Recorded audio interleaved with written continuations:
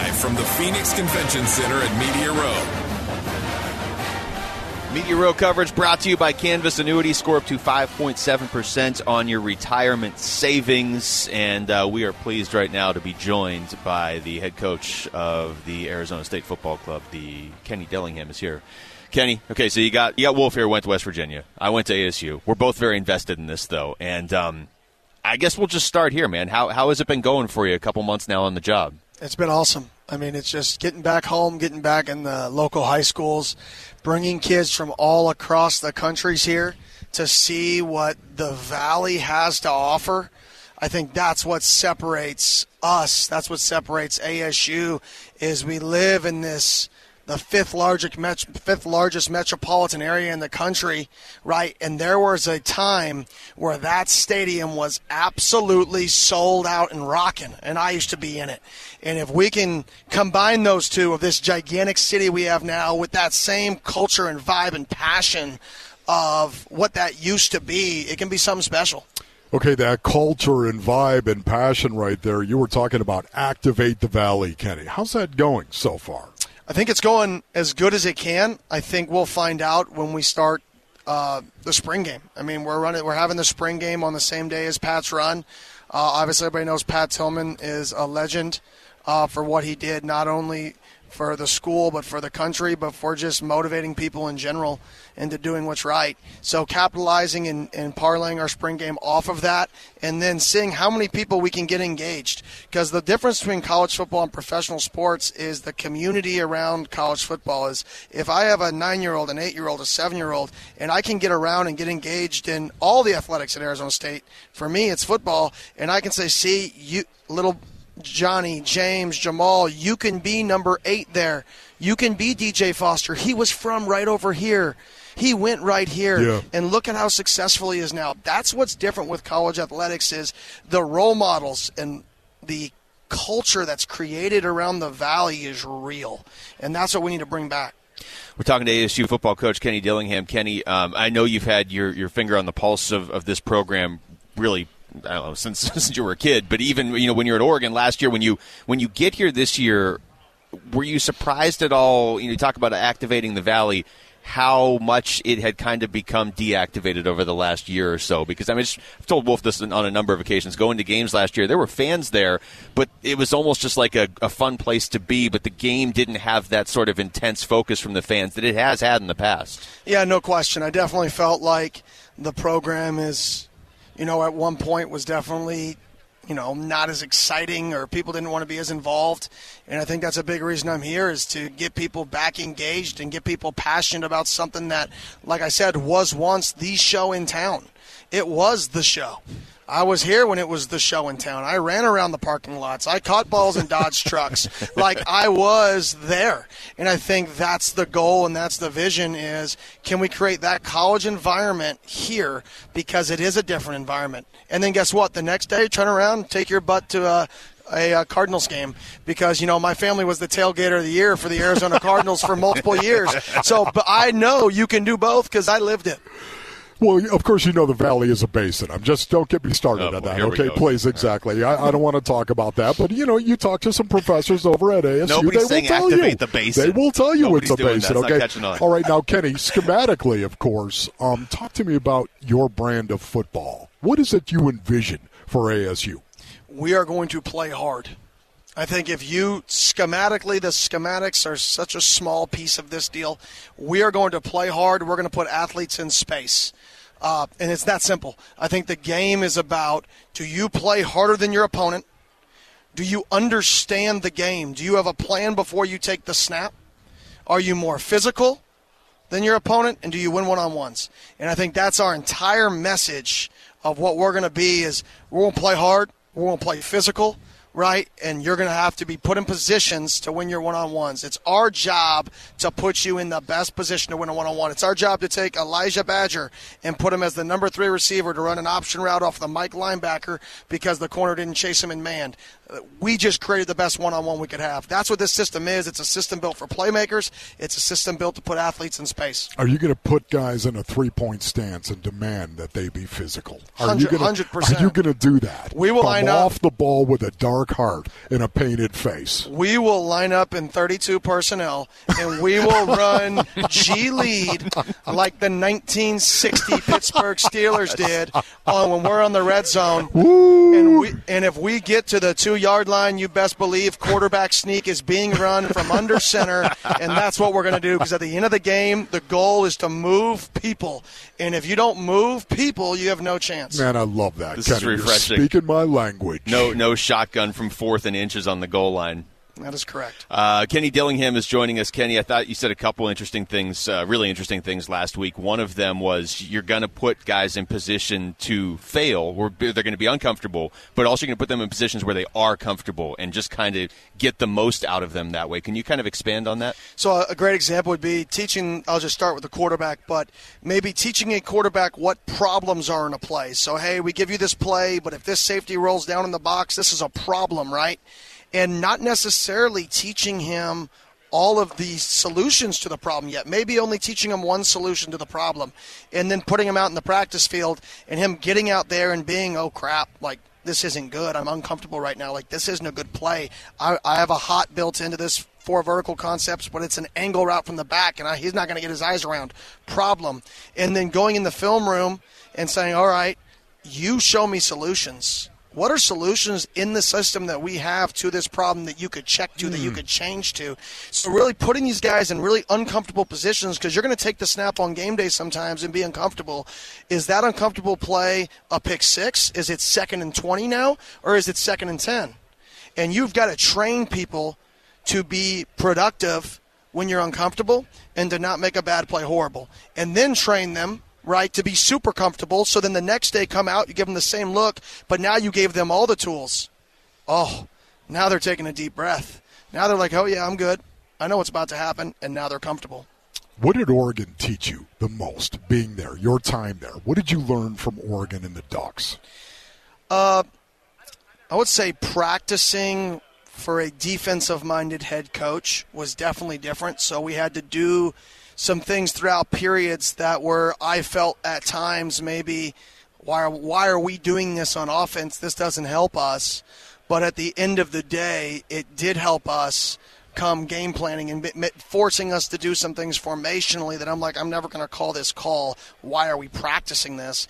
And then, week 6, I'm like, well, I may want to call this in this game plan. I'm like, hey, guys, remember back in June, right? So I think the comfort zone of structuring practice defensively, I really got to learn and grow from how can we do it together. Interesting. We've been talking about this on this show, and I'm sure other people have as well, but with everything going on, with how much college football is changing right now, you really seem to fit the mold of being the right guy at the right time, because you have that old school mentality, but you also are open to navigating the NILs and the transfer portal and knowing that. How much do you think having that mix, and how much does that help you stepping in here right now? Yeah, I definitely think that in this profession, college football is like technology, which means the rules change and how you play the game changes on a daily, weekly, monthly basis. And if you're not just like technology changes, if you're still Googling MapQuest, you're probably a little bit behind. But, at one time that was cutting edge. So if you're not constantly changing with the rules, constantly changing to how college football is played, how it's marketed, right, then you're falling behind. Will the Kenny Dillingham coach team have a fullback? That's what I would like to ask. Oh, we definitely will have a fullback. No, seriously, Kenny? Seriously. You're going to have a fullback. When would you use a fullback, Kenny, from time to time? So 4th and 1, 3rd and 1, 3rd and 2. But the caveat to that is we'll always have a package. And I am a firm believer that if it ain't broke, don't fix it. And there'd be times last year, and even dating back to when I was the OC in Memphis, that we'd line up in 32 personnel on 3rd and 2. We'd get it on G lead, which is everybody blocked down. Frontside guard goes and kicks the edge. Fullback ISOs up for the mic of the safety. And if it works, we're going to run it again. 1st and 10. If it works, we're going to run it again. How about power? We're going to run power. I haven't run as much power. I've run more, duo, no pull power. More than power. There we go. Yeah, power without the pull. Exactly. 22 and 23 double. That's right. Or duo. Exactly right. That's Bruce Arians was big on Wolf's going to show up as a walk-on. Love that. Well, he's lost enough weight, and we'll take him. Why do you think he lost the weight? Walk on. All right, when we come back, ASU head football coach Kenny Dillingham is going to stick around. We'll get deeper into what the Sun Devils are all about this season. It's Wolf and Luke on Arizona Sports, the local sports leader. Arizona Sports, the local sports leader. It's Super Bowl week. Wolf and Luke, live from the Phoenix Convention Center at Media Row. Hour number 2 of the show, live from Media Row. Media Row coverage is brought to you by Canvas Annuities. Score up to 5.7% on your retirement savings. It is Wolf and Luke, and we are pleased to still be joined by ASU football head coach Kenny Dillingham here out at Media Row. Kenny, you said a lot of interesting stuff last week in particular, and one of the things you said, and you've been consistent with this, I think you even said it the first time we talked to you, is you don't want to make promises to guys you're recruiting because that sort of sets you up. I mean, you can only predict so much. So I think the way you said it is it was almost unfair to everybody to make promises to guys. Can you expand on that a little bit? Yeah, there's no question. Well, I look at it like this. If I promise a high school kid or a transfer that he's going to play or that this is going to happen, well, either he's going to show up with a mindset of I've already made it, which makes him complacent, which actually isn't going to help him be the best player he can be by human nature. Human nature, once you've made it, naturally 99% of the world just isn't quite as motivated. So if I promise you you're going to play and you show up, I'm by default hurting your growth. If I promise you you're going to play or promise all the things and you show up and they don't happen, well, now I lied to you. How are you going to get coached by somebody who lied to you? So in reality, if I promise you something, if I guarantee you something, there is no good outcome. I'm either hurting your growth because now I've made you complacent, right? Or I'm hurting your growth because now you have a coach you can't trust.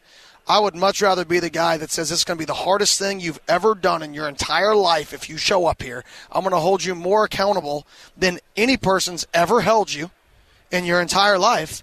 But if you do it the right way, we're going to have a crap ton of fun because that's who I am as a person. Kenny, did that extend to Jaden Rashada? 100%. 100%. He 100%. knows that. He knew that up front. He had no guarantees coming to ASU. Zero guarantees. I've told him from the first time I talked to him, right, my job is to make you the best version of yourself on the field, off the field, in life. I want to help you succeed. I'm going to do everything I can to help you succeed, but I can't guarantee you anything. I can just guarantee you I'm going to give everything I have to help you.